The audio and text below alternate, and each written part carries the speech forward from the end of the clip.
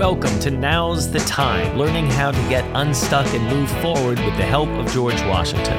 This is David Cross from Indispensable Leadership, and I am delighted to have you here in this second, very important module of this program that's going to help you get unstuck, whether we're dealing with your home life or your professional life. And I want to congratulate you for getting through that first module and for doing the exercises. Now, if you haven't done the exercises, please stop this, go back and do them.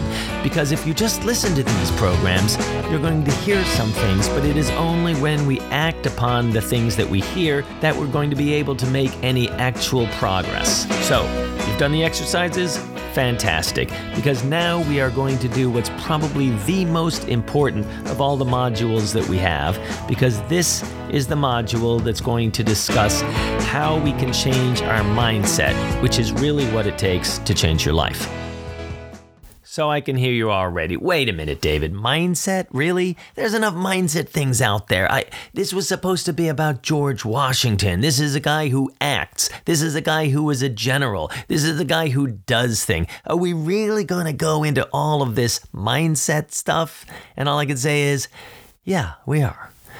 Because George Washington is one of the great examples of how you can change by changing your mindset and by changing yourself. You know, the biggest battle George Washington ever had to fight was with himself, was with his passions, was with his ego, was with the way he thought about things, was with some of his limiting beliefs. And we're going to go through what he actually did as we go along this series. We're going to tie this all in when we discuss Washington crossing the Delaware. Buddha once said this: "One person may conquer in battle 1,000 times 1,000 others, but the true heroes are those who conquer themselves." And that's the real story of George Washington. Now, come on, you know I'm from Philly, so you know I love Rocky. What are the movies about? Yeah, he wins the fight, but the real fight is with himself, right? In that first great movie, and it is a great movie, people, the original Rocky from 1976, his big problem is his limiting beliefs. He thinks he's too old. He thinks he's a bum. He thinks he's no good. He has to change the way he thinks about himself. That's the battle. And when he becomes a coach, he shows Creed a mirror and he says, this is the guy you need to control. This is the guy you need to defeat. That's the story. That's the story for all of us. Because we all have these brains, but we're not taught how to use them. And we make this mistake thinking everything that occurs in our brain is us, when it's not. You know, a thought in your brain is just a thought in your brain. Anyway, we're going to go into all of that. But we're going to start by talking about what kind of state of mind you have to have in order to actually accomplish something.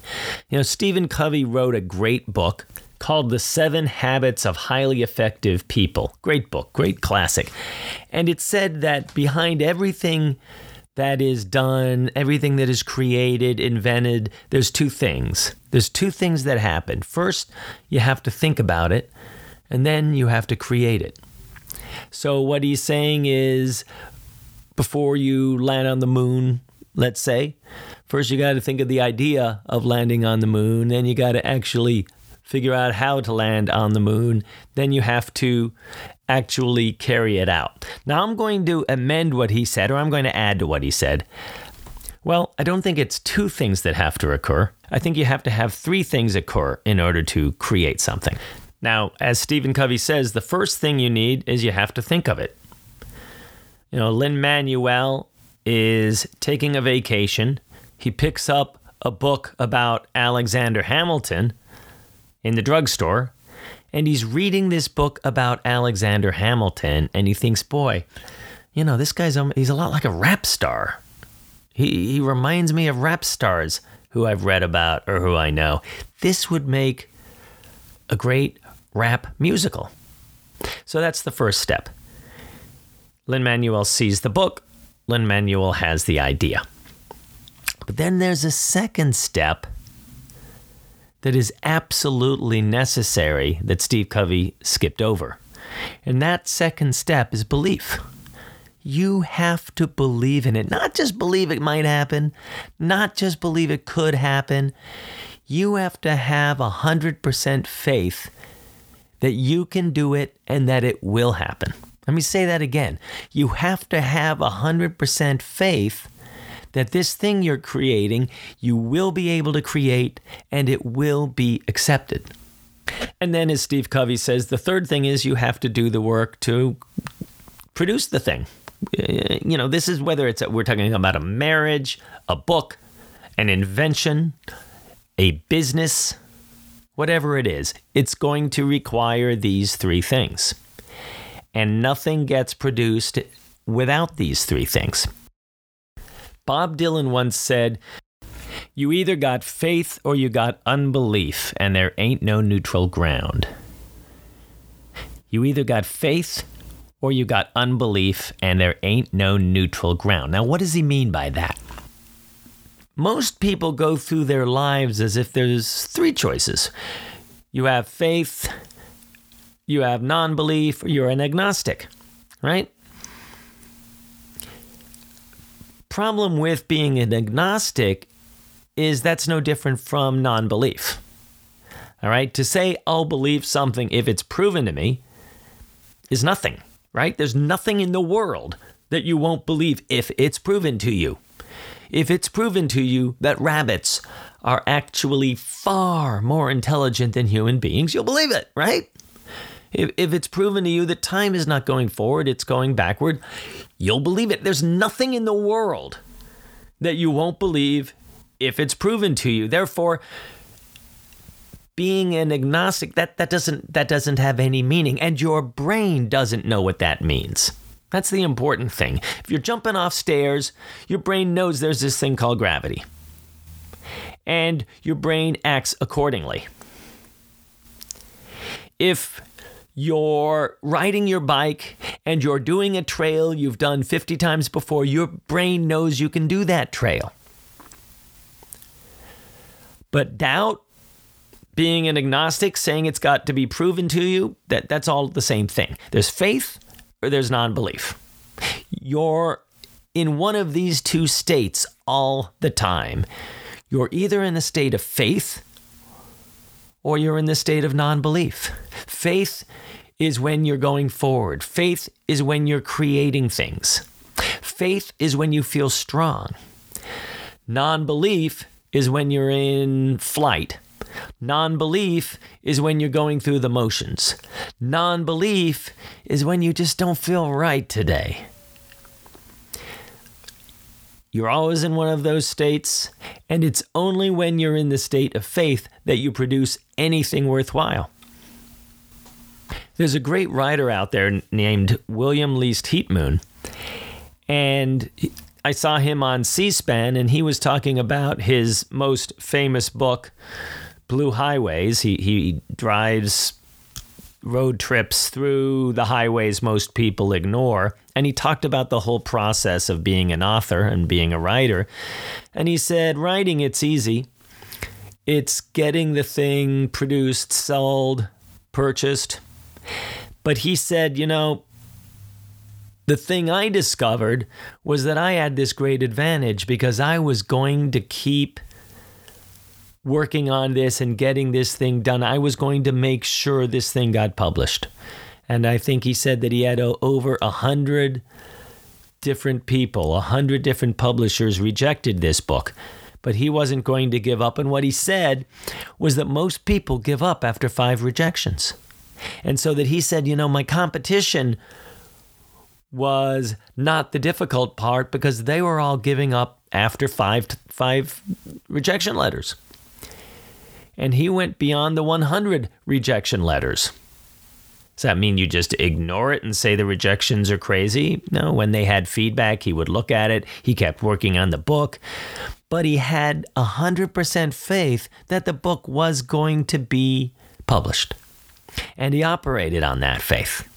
Now, here is an interesting fact that I have discovered. People go into a project expressing faith when they don't have faith. They're agnostic, which means, what does that mean to the brain? It means non-belief. Now, how do I know that? Well, I know that because they're like these people who give up after 5 rejections.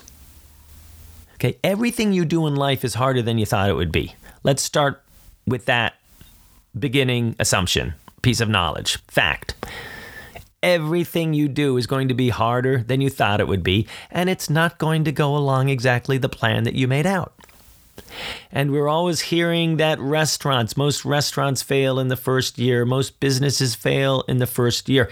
That's because they're being done by people who are agnostic. And I know they're agnostic because as soon as things don't go along the way they planned, they give up. You know, I knew a guy who was a public defender, and he wanted to be a private attorney. And he announced one day to the whole office that he was going to go out there. He was going to go out on his own. And we all had this huge party for him, and we celebrated, and we wished him luck. And out he went. And he was back in 6 months. Okay, single guy. No big desperate reason he had to go back. No sick relative that, oh my gosh, I need to go back and get my health care. He just had no belief in himself. And as soon as things started to go the wrong way, he came running back with his tail between his legs. This is how the brain works. If the brain doesn't believe, if you're operating in a state of unbelief, whatever the brain is thinking, it's going to find evidence to support it. All right? And we're going to get more into the neuroscience of this in just a minute. But that is a fact. Whatever your brain thinks, if your brain thinks there's no good men out there, then you're not going to find a good man out there. If your brain thinks the people in my neighborhood are trashy, you're going to meet a lot of trashy people in the neighborhood. Your brain's going to look for them. Your brain likes to be right. If your belief is that I'm a big fat pig, your brain is going to find reasons to believe that because your brain loves to be right. So when my friend left the office in order to become a private attorney, inside he was thinking, this isn't going to work. I can't do this. This is too much for me. I can't handle this. Now, he was agnostic. He was hoping things were going to go differently, that it was going to be easy, and that he was going to be proven wrong. You cannot go out there with a rebuttable assumption against yourself, because you will be one of those statistics. You will be one of those restaurants that fails in 1 year. You will be one of those attorneys who goes running back to the DA's or the PD's office. I've known dozens of them. You have to go out with a belief that what you're going to do is going to work. And then your brain takes every piece of evidence leading in that direction and uses it. When I quit being a lawyer and decided to start a business giving historical walking tours, I very much remember the very first day in which I hired some kids to hand out pamphlets. I had no idea what I was doing, so I was going to jump in there. And my idea was, okay, you hand out pamphlets. I'm going to have like maybe 15 people each tour. I just believed this. Look at all these people at the visitor center. We hand out pamphlets, and I'm going to have this giant group of people. Maybe it'll just be 5 people. I don't know. We'll see. So I got these kids. I gave them pamphlets. Well, 10 o'clock came for the first tour, no people. 12 o'clock came, no people. 2 o'clock came, no people. It was one of the most depressing days of my life. And I remember being in the train going home thinking, I don't know if this is going to work. I think I was pretty much ready to give up. The only reason I didn't give up was at that point, I was 50. I had accumulated enough pain doing work that I hated that I wasn't going to give up on this dream. So I kept on with it. And what I'm trying to do for those of you younger, for those of you who are in your 20s or 30s or 40s, is to save you some time. You shouldn't have to get to the point where your life, your day-to-day life is so miserable that it's merely you're willing to try anything to get away from it. What I learned later was that there are ways you can train your mind and train yourself so that you don't become debilitated as soon as something doesn't go right. I learned these things, as I've told you before. I learned it from the people I hang out with, George Washington, Thomas Jefferson, Benjamin Franklin. I learned their lessons. I watched what they did, and I learned how they did it. But I'm also learning, I will tell you, from reading the writings of neuroscientists who are able to write in such a way that somebody with zero scientific capabilities can understand it. And there's quite a few of them out there, actually. They know how to write in human, right?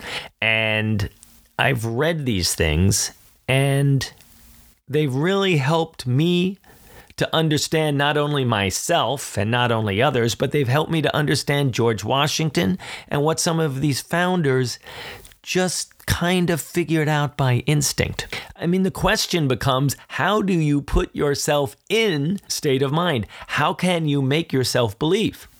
That's the question. Faith or non-belief, okay? Faith or unbelief. How do I make myself have faith? How can I do that? Is that something I can train myself to do? And the answer is yes. Well, how do I do that? And that's what we're going to talk about today. Let's start with the converse. Why is it you don't believe? What is it that's making you try things in a state of unbelief? And the answer to that is limiting beliefs that you have in your life, that you've been running up against since the beginning. Now, before we ask how we rid ourselves of limiting beliefs, we have to ask, how do we get limiting beliefs? Why do we have beliefs in our brain that are harmful to us getting what it is we want to have? And the answer to that question, let's look at some of the neuroscience. Now, let's think of the human mind as a hard drive. And at the beginning, it only has a few components, just like a computer. I can remember when you would get these boxes of computers and DOS, these things. And basically at the start, the computer, even today, it doesn't have a lot of programs in there. It's not using a lot of its space. It just does the basic stuff, right? You could type, but it doesn't have a word program on it, unless you've asked the place to put it on. I mean, it can be a computer, and now you have to decide, well, what am I using this computer for? What programs am I putting into this computer so that I can use this computer to get the things I want out of this computer? When you're born, you have about 100 billion neurons, and neurons are these little structures that can conduct electricity within your body. You also have about 25 billion synaptic connections. What does that mean? Well, a synaptic connection is a connection between two of these neurons. And these connections are what allow us as babies to do the basic things. Just like I told you, the computer can do the basic things. Well, so can we as soon as we're born. We can swallow, we can breathe, we can poop. We can do a few basic things, but there's not a lot beyond that. We're going to have to get programs put into our hard drive, right? From the age of 0 to 5, we're going to create a quadrillion synaptic connections. Now, how does that work? How do we create these connections? Whenever we have an experience, or whenever we perceive an experience, we create these connections. So let's talk about a very clear and obvious example. You meet a dog. You meet your first dog, and your brain records the experience. Now, your brain won't just have a recorded experience from the past. The brain will create a meaning out of the experience, because that's what the brain does. If the dog bites you, the meaning becomes dogs are dangerous. Thoughts produce feelings. Feelings produce actions, and actions produce results that almost always match up with the thoughts. Let me say that again. Thoughts produce feelings, feelings produce actions, and actions are going to produce results. So, you're 30 years old, you see a dog. You feel fear. Why? Because a dog bit you when you were 2 years old. You don't remember that anymore. You don't know why you feel that fear. You just feel the fear when you see your dog, and the result is you avoid the dog. So this has become a limiting belief. And you might not know where it came from. You might remember being bit. You might not. But the fact is, unless you change this limiting belief, unless you get rid of this limiting belief, you're not going to be able to have a dog. You're not going to be able to have a relationship with people who have dogs. You're going to be nervous when you're just walking on the street. There's going to be a lot of things that are going to interfere with your life. So how do you fix it? How do you fix a limiting belief? You're going to have to do some brain surgery. Don't worry, you don't have to cut into your brain, but you are going to have to get in there and change these synaptic connections. And you don't have to be Einstein to figure out how to do this in the example with the dog. Find someone who's got a very tame, very pleasant dog. Spend time with that dog. Spend time with a second dog that's friendly and tame. And you are going to be able to get rid of the old connection, and you're going to be able to create a new connection. None of this stuff is permanent. That's the beautiful thing. People and animals who have suffered horrible trauma are saved when they are able to change these synaptic connections, when they are able to change how they view things, when they are able to change what they associate with what. Now, in this module, we're going to pause in the middle so that you can look into your workbook and you can take the first exercise of this module 2, which is going to require you to find a quiet place where you won't be interrupted for a little while. And what you're going to do is you're going to start to look for your personal limiting beliefs.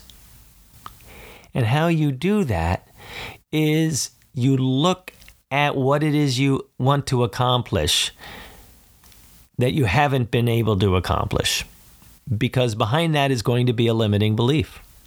It may be about dieting. It may be your relationship to money. It may be your feelings about truly being a leader. It may be about your intimate relationships, why you're not able to find the man or woman of your dreams, why the people you end up being with always seem to disappoint you. You know, if you're not achieving your dreams, something is holding you back. And until you figure out what are these things that are holding me back, you're not going to be able to achieve your dreams. So let's take this time to really look at this thing seriously. It's not about blame. It's not about your parents suck. It's about who you are today and who you want to be in the future and what you want to accomplish. It's as if you want to go from spot A to spot B, and there's woods in between, and you've got to chop down a lot of weeds to get through it. That's all. It's doing something extremely pragmatic to get to the place that you want to go to. So go ahead, pause this program right now, and take as long as you need to do exercise 1, and then once you've done that, come on back and we'll talk. Okay, how was that? Now let me say something. The reason I use the phrase intended achievements instead of goals is goals are something you work towards. If you say, I want to lose 50 pounds and you lose 48 pounds, that's pretty much okay. You didn't reach your goal, but that's fine. An intended achievement is something you have to do. Intended achievement means you can't get almost there or partly there. An intended achievement is something that you have every intent, desire, and belief to accomplish. When we talk about George Washington crossing the Delaware at the end of this program, you're going to learn what his motto was: victory or death. Not victory or as close as we can get to victory. You know, if you want to be an actor, that's not just a goal. That has to be something that you envision in your mind, that you will not accept anything other than achieving that. goal. Sylvester Stallone, when he wanted to be in the Rocky movie, he wrote a script. And you probably have heard this story. He decided that no matter what, he was going to sell the script and he was going to be in the movie. He was going to be the star. And he wouldn't accept anything else. Now, you have to put your mind into that setup because he had offers. He was basically homeless. He had no money. He was offered hundreds of thousands of dollars for his script, but with the caveat, we're going to hire somebody else. Well, he wouldn't do it.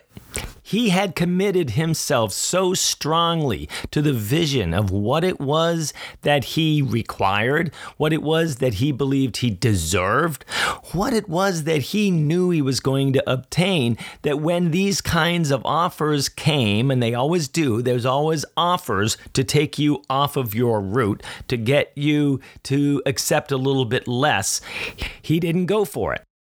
All right, he knew what he wanted, and he would accept nothing less. That is the position you have to be in if you want to accomplish something. And you have to go through in your own mind, what would happen if I didn't accomplish this thing? And if that is painful enough, not achieving your dream, then your brain is going to decide it has no choice but to achieve the dream. Never give your brain too many choices. Limit them as much as you can. Because choices are where it becomes kind of weak. Give it a choice, give it a direction, give it a goal, give it a plan. Then it can leap into high gear and it can get you there. So let's look at this exercise through the eyes of George Washington. Who else? Okay, George Washington needs to make a goal. What is his goal? Well, we know what George Washington's goal was. It was to be not just a gentleman, but the man, the top gentleman in his community, the man that people go to, a leader. But let's just start with the beginning. He has to be a gentleman. And what does a gentleman require in that day? Well, to be a gentleman, it means that you have money, enough money that you do not have to work. Doesn't mean you don't work. It means you do not have to work. It means you have the correct disposition, this correct temperament, which is you don't ever get too upset, you don't ever get too excited. You're a gentleman. You've got kind of an even keel. It means you have the correct education. It means you have the correct character. It means you have the correct lineage. These are all the things that make a person a gentleman in George Washington's time. So what are the limiting beliefs George Washington has to contend with? Well, how about the fact that he's not a gentleman? He's the child of the second wife of his father. He's not raised by his father, but by his mother. His father dies when he's 11. He does not go to college like his two stepbrothers do. He is not going to receive the kind of property that his older brothers are going to receive. He doesn't have the disposition of a gentleman. He gets very angry. He loses his temper. He doesn't have money. All of this adds up to the conclusion that you're not a gentleman. So how is that going to cause the normal person to feel? He's going to feel like he's a fraud. He's going to feel like he's not a gentleman. He's going to feel like this is something that's been cut off from me. He's going to feel doubts. And so what we're dealing with is those doubts, which you might have with whatever profession you want to do. Maybe you didn't go to the school that everybody goes for that profession, or what you think everybody goes to, or you don't have the background that you perceive everybody has for that particular profession. He is trying to put himself into a position where he lacks those things. He lacks the background. He lacks the education. He lacks the financial stability. So what do you do when you're in that circumstance?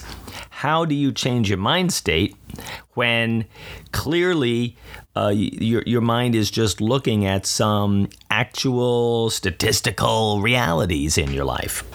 Well, the first thing you do is you find examples of other people who have done it that you can either emulate or who can just give you the mental sustenance to believe that you can do it. Because let me tell you this, whatever it is that you are looking to do, somebody has done it in more far-fetched circumstances than you are facing. And you can always find that person. Doesn't necessarily mean meeting that person, but it means knowing about that person. You know, Viktor Frankl wrote this great book, Man's Search for Meaning, and the book is about how he survived during the Holocaust when he was inside a German concentration camp, how he used his mental state, how he understood that the one thing the Nazis could not rob him of was his own ability to determine the meaning of events. And he realized that the people who survived in there did it by having a superior mental state, by refusing to connect meaning to actions that make it harder to survive.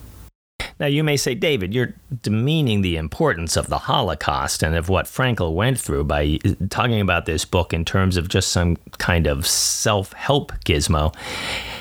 That's the other thing the book does, though, is it gives you a little bit of perspective. I mean, it is far more intense and serious than anything you and I are probably looking at. This is a man trying to survive when there's all of these impediments being thrown in his way. But the fact is, he's a psychiatrist. He wrote this book so that we could all read it and so that we could all learn from it, and so that we could use it in our lives as well. So yeah, the book definitely gives us perspectives, but I learned as a lawyer that the exact same issues that happen in a simple assault case happen in a homicide case. The same mental processes that can help you through a very serious situation can also help you through a less serious situation. But for the most part, you want to look at people who have done the things that you want to do. If you want to be a jazz musician, read books about jazz musicians. Read about Charlie Parker. Read about Lester Young. Read about Miles Davis. Read everything you can about these people who have done the thing that you want to do. George Washington read over and over and over again a panegyric to the memory of his Grace Frederick, late Duke of Schomberg, which was his way of entering into the chivalric world he wanted to be in and of viewing a person who wanted to be the type of gentleman and the type of leader that he wanted to become. He copied out the list of rules of civility so that he would know exactly how he was expected to act around others who were superior to him, and so that he would know how others should be expected to act around him when he became the superior person. Another thing he does in order to become a gentleman is to decide that he is a gentleman. If you want to be an actor, decide you are an actor. If you want to be a gymnast, decide that you are a gymnast. Do not put yourself in the position of trying to convince yourself that you are one, because when you do that, what does that mean? It means you're an agnostic. It means you don't believe. Your brain is going to find answers that are no, no, no, no. So you have to go into it with the understanding that you are that thing. George Washington has no doubt that he is a gentleman. He acts that way when he deals with the governor of Virginia, Dinwiddie. He acts that way in such a almost obnoxious level that he drives people crazy. But it's because he feels like he has to push that out there. He has to show that he is a gentleman. Then there are those areas that are less easy to manifest. Money. Well, he's going to have a profession. He's going to be a surveyor. He's going to make some money. Now, that doesn't quite fit with being a gentleman. Things don't always quite fit. Just figure out the direction you want to go and go that direction. And hopefully down the line, as with George Washington, things will fit. How does he become a surveyor? Well, his dad had surveying instruments. The Fairfaxes need a surveyor. I mean, again, take what you can gather from coincidence, use what you have. Being a surveyor gets him away from his mother, which is important to him because she is kind of an energy suck. She doesn't really believe in him. So it works for him to get himself out of the house. It does bring him some money, which is going to get him closer to becoming a gentleman, even though, as I said, if you have to work for your money, you're not really a gentleman in the classic sense. It also puts him out there so that he can deal with his favorite subject, or one of his favorite subjects, which is land. The Washingtons want to acquire land. You know, this is a country where it's the only place in the world at that time where you can get land and you don't have to do it under anybody else's permission. You don't have to please a king or a duke or anybody. There's land out there. And Washington, it has been said, is avaricious for land. He wants to get more land. He wants to study land. He wants to know where the good land is. He wants to know what it's like out west. He wants to know what land is being offered at less than its actual value. He wants to know all of these things. And as a surveyor, he can start that lifelong study. Take what you can gather from coincidence. When I quit my job as a lawyer, for about a year, I had to work as an Uber driver. And I really learned a whole different relationship to money through Uber. When I was a lawyer, sometimes you went a month and didn't make anything, then you got a big check. Well, I was entering into a new kind of life, and Uber helped to teach me about how to just bring in money consistently, constantly, and not necessarily, look for that big payday all of a sudden. It sure wasn't happening with Uber, but realizing that if you kept working all the time and kept bringing money in, that it was going to end up being enough money to pay the mortgage. And that was a business lesson that I learned by driving an Uber. You might say, didn't you already know that? Well, knowing something and then really knowing it by living it are two different things. We can read things and we can learn things and we can recite things, but when we experience things, it actually becomes a part of us. What about education? What about George Washington's lack of education? In the book I was telling you about that Washington loved so much, a panegyric to the memory of Frederick, late Duke of Schonberg, a lot of parts of it look like they're describing who George Washington will become. It says, he had a robust and strong body, capable of the greatest hardships. He was naturally active, a great lover of exercise, healthful and temperate to admiration. He neither courted nor feared danger. Well, that's clearly who George Washington is going to try to become. It also said about the Duke, he gave himself wholly to the study of military discipline. Nature had fitted him for what Europe admired him afterwards, that is, for an excellent commander. And really, this is the scene of that great man's life. It is the theater where his actions have replenished the world with astonishment. Of course, George Washington's going to do all of that too. But I'm sure he also read this part. How unprofitable is the happiest nature, if it be not seconded by a generous education? And what does it signify to be descended from heroic ancestors, if we are not made capable of trading in their steps? Education makes us truly what we are. All right, well, we all know George Washington wasn't able to get an education, was he? So what do? For many people, that ends the story. They find something out there that they don't have, that most people do have who are going into the profession that they want to go to, and that serves as the excuse for them not to try. And George Washington could have done that. He could have said, well, I can't be a gentleman. I'm missing too many of the qualifications that are out there to be a gentleman, too many of the things that most gentlemen have. But he didn't do that, because successful people don't do that. They don't look for excuses as to why they can't do something. They look at a pathway to accomplish the thing they want to accomplish. There are some things you're not going to change about yourself. And some of those things are going to make it look unlikely, especially to other people, that you can accomplish the thing you want to accomplish. Michael Jordan's high school coach told him he was too short to be a great NBA player.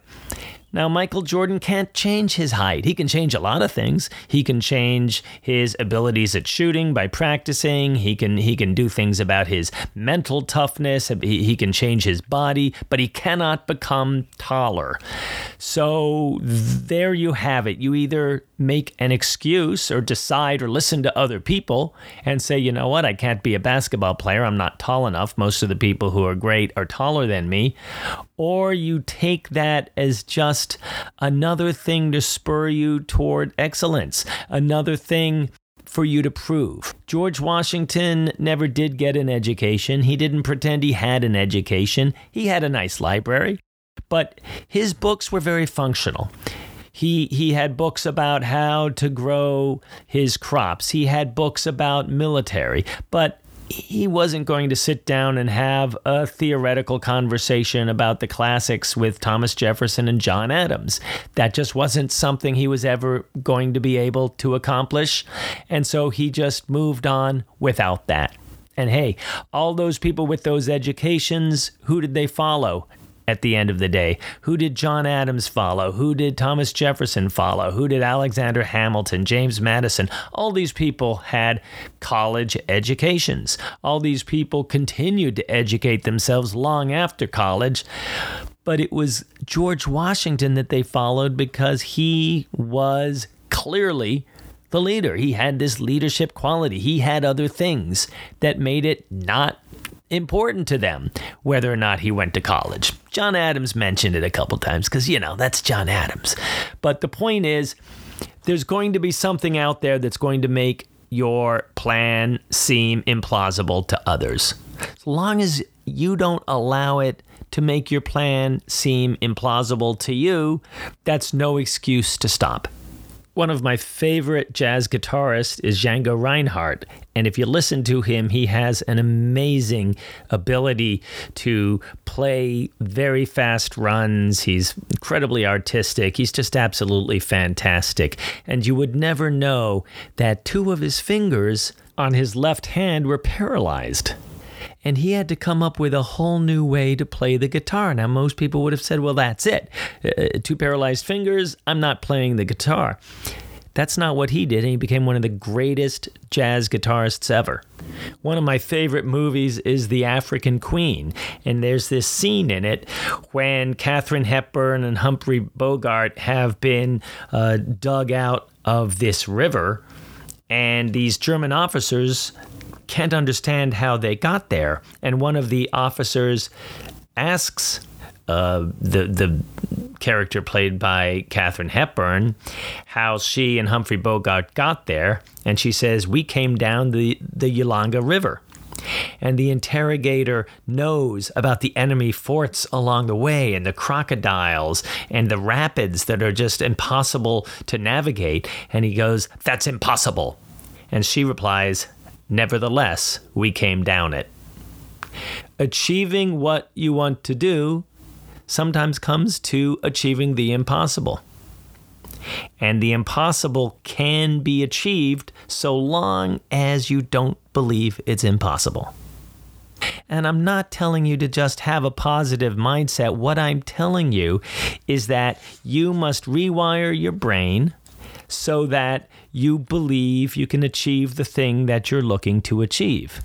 That you've got to do that, because you're not going to achieve it if you don't do that. And there's exercises that you can do so that you can rewire your brain. It's called neuroplasticity. You can rewire your brain in order to achieve what it is you want to achieve. And whether George Washington knew he was doing that or not, he had to do it just like we all have to do it. Last night I watched a movie that is about one of my favorite novels of all time, which is called Revolutionary Road. This is a novel that I used to read in college, and it's a novel that has grown with me. And when I read it today, or when I hear the story today, it strikes me very differently than it did back when I was in college. But it's about these 2 people, Frank and April Wheeler. They're about 30 years old. They've really lost themselves. They've lost each other because they're living an uninspired life. They're living a life that they don't like. Frank goes to work every day in a job he despises. April stays home and she's trying to be the mother of her children, and she's asking, isn't there more to this? And he's asking, isn't there more to this? And one day, April realizes we don't have to live this life. There's nothing requiring us to live here. There's nothing that says we have to live in this suburb, that Frank has to have this terrible job, that we have to be unmotivated for the rest of our lives the way our parents were, the way our parents' parents were. And she comes up with the idea, let's go to Paris. Why Paris? Well, Frank loved Paris when he went out there during the war. He said, that is where I felt the most alive. And her idea is very simple. We go to Paris. I will work because she's a very good secretary and they pay a lot of money out there for that. And Frank can take some time and figure out what it is he wants to do. The whole supposition behind this is he's special. He shouldn't be wasting his life. And she wants to give him the opportunity to find out what it is that he's special at. And she convinces him. And of course, when they tell people, nobody likes this. Everyone just thinks this is a terrible idea, except one person who's certifiably insane. He's in an insane asylum, and it makes perfect sense to him. But everybody who's living the normal lives of the time think this is ridiculous. You can't just get up and leave. You can't go to Paris. And Frank gets more and more nervous about it because in his heart, he doesn't know that he's special. He's lost that feeling. And he is terrified that they're going to go out to Paris and he's going to be sitting around the apartment in his pajamas with nothing to do. And there isn't anything special for him. He loses heart in the whole plan, and so he's going to sabotage it. How many times have you done that to yourself? How many times have you come up with an idea and then spent the next day explaining to yourself why you can't possibly do that? Because it's unusual, because it's different. Ralph Waldo Emerson says, congratulate yourselves if you have done something strange and extravagant and broken the monotony of a decorous age. Everyone is going to tell you that your plan is crazy if you make a plan to strike out and actually live and actually feel alive. People are going to tell you you're nuts. And partly they're going to tell you that because they're jealous. They're living a miserable life, and they don't want to think that there's a choice there, that they could make a change. But there is a choice. And you know there's a choice because that's why you're listening to this. That's why we're in the second module of this program. And you're ready to make that change. I was working with somebody recently who used to be a lawyer, and she was very unhappy about being a lawyer. And I started talking to her about some of these things. Now, let me tell you right now, I'm not a psychiatrist. I'm not a life coach or a guru or any of those things. I am a historical expeditionary. I look at history, I look at the lessons, and I've applied them to my own life, and sometimes I'm able to help other people apply them to their own lives. But let me tell you, if you're seriously depressed and in need of help, don't go to a life coach, all right? Because the difference between a life coach and a psychiatrist is that a psychiatrist is bound by some ethical obligations and is not allowed to steal from you, and a life coach is absolutely allowed to steal from you. I watched a seminar of one of these people who teaches some pretty good things, and I saw this woman. He asked her to come up and talk to him, and the first thing he asks her is, how much money do you have? I thought, okay, that's a pretty weird way to start off a conversation here. She says, I don't have any money. She and her husband were like $80,000 in debt, and she'd spent her last $8,000 to take a program with this guy. So I thought, okay, maybe he's going to leave her alone and not bug her for money, but that's not what happened.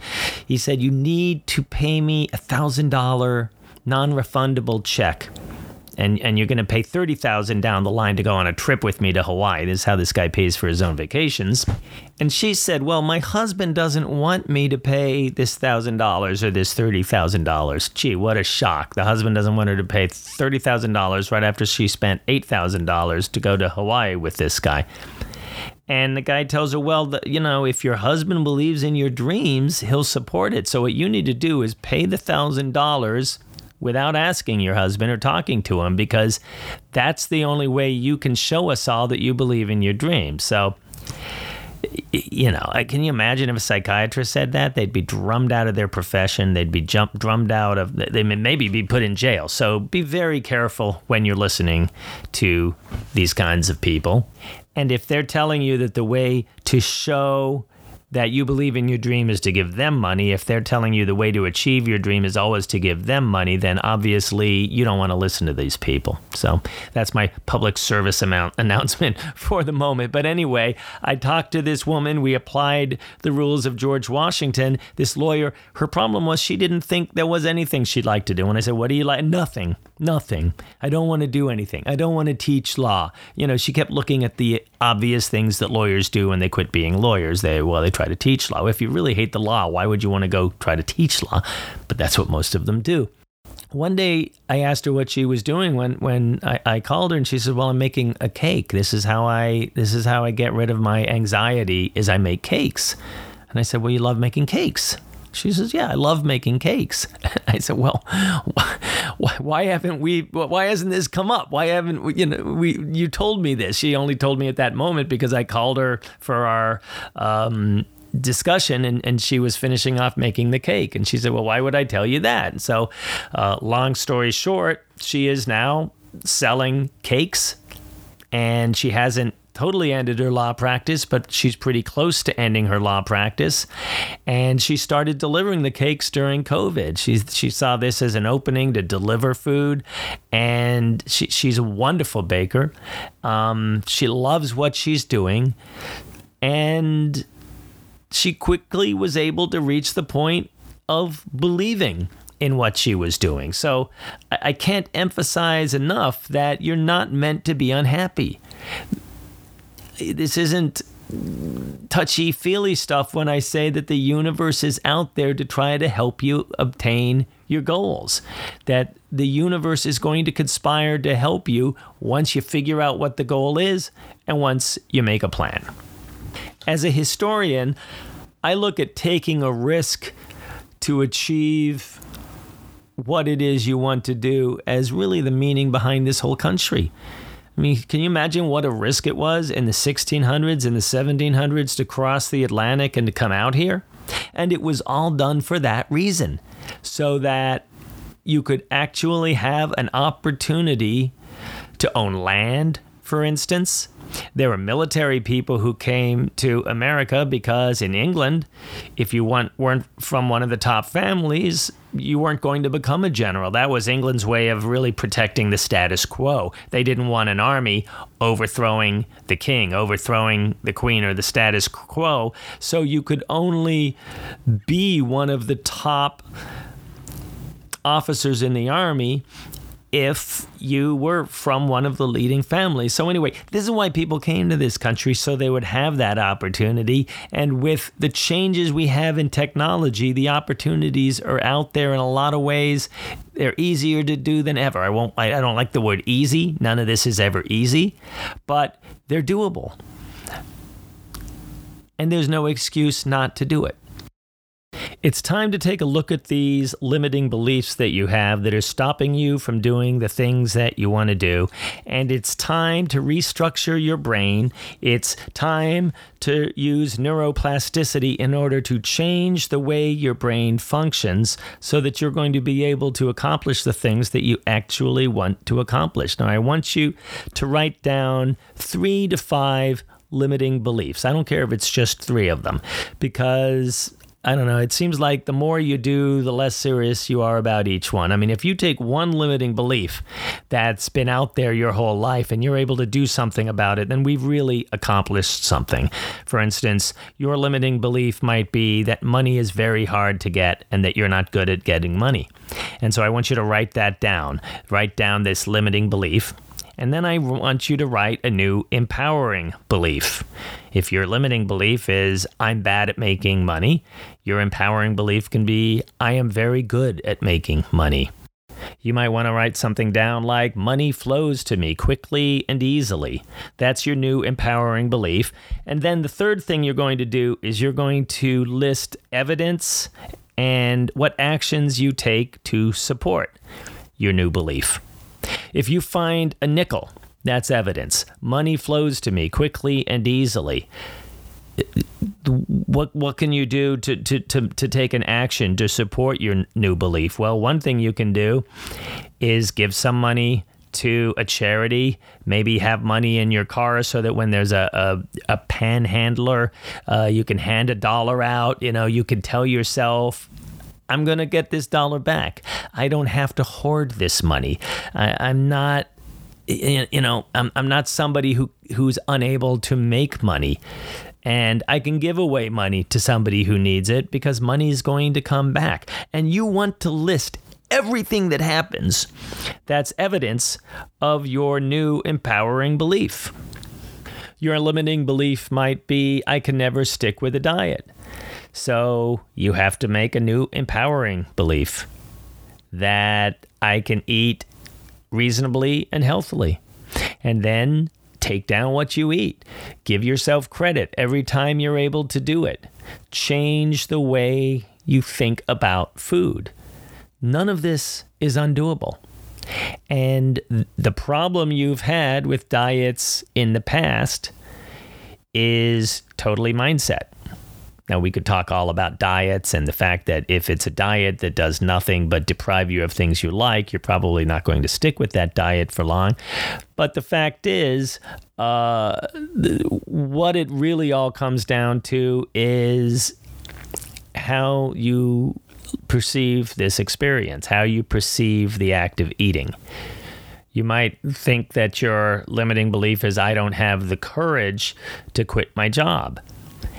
And you might want to break that down into more things. What is it that you're fearful of in terms of quitting your job that you hate and moving on to a job that you love? Take actions in that direction. Show bravery in that direction. Maybe the bravery you show is telling your spouse. Maybe that's the bravery that you show. Maybe it's taking a course that's going to help you and support you in your new life and putting the money out there and putting yourself out there and moving forward and moving toward the thing that you want. You might want to take some of these new beliefs and turn them into positive aphorisms that you can say to yourself. Money flows to me freely and easily. You feel silly doing this, I understand that, but if there's a change in the way you feel as you say it, and there really might be. If you feel empowered when you say it, then say it. This is all just a way of controlling our brain rather than letting our brain control us. We're not going to take in the things that hurt us. We're going to change the way the brain perceives things. And we're going to say when we find a nickel, money flows to me freely and easily. And we're going to feel a different kind of feeling about money if we go through this long enough. We all feel silly about this stuff, all right? I understand that. And you might not want to say it in front of people. I'm okay with that. I understand. But you might want to say it when you're alone. Money flows to me freely and easily. I am the person who supports my family. I am the leader of my family. Whatever it is, if you say it and you say it in a heartfelt way and you say it enough, it will actually help change the structure of your brain so that you're beginning to actually believe in the things that are helpful to you rather than believing all of the things that are harmful to you. So folks, this has been a lot of stuff we've dealt with here today. So you might want to listen to this again. You might want to look through the notes again. This is going to be a change in the way you live. Once you start changing your mindset, once you start understanding that you have a role in your immediate beliefs and your feelings towards something. Once you understand that, it changes the way you live, and it's going to change your life in other ways as well. All right, everybody, thank you so much for going through this module with me. Thank you so much for the work you're going to do in the exercise book, really taking these concepts and making them a part of your life. You can achieve the life that you want in just the same way that George Washington achieved the life that he wanted. He's done it. Thousands of other people have done it. Probably millions of people have done it. You can do it too.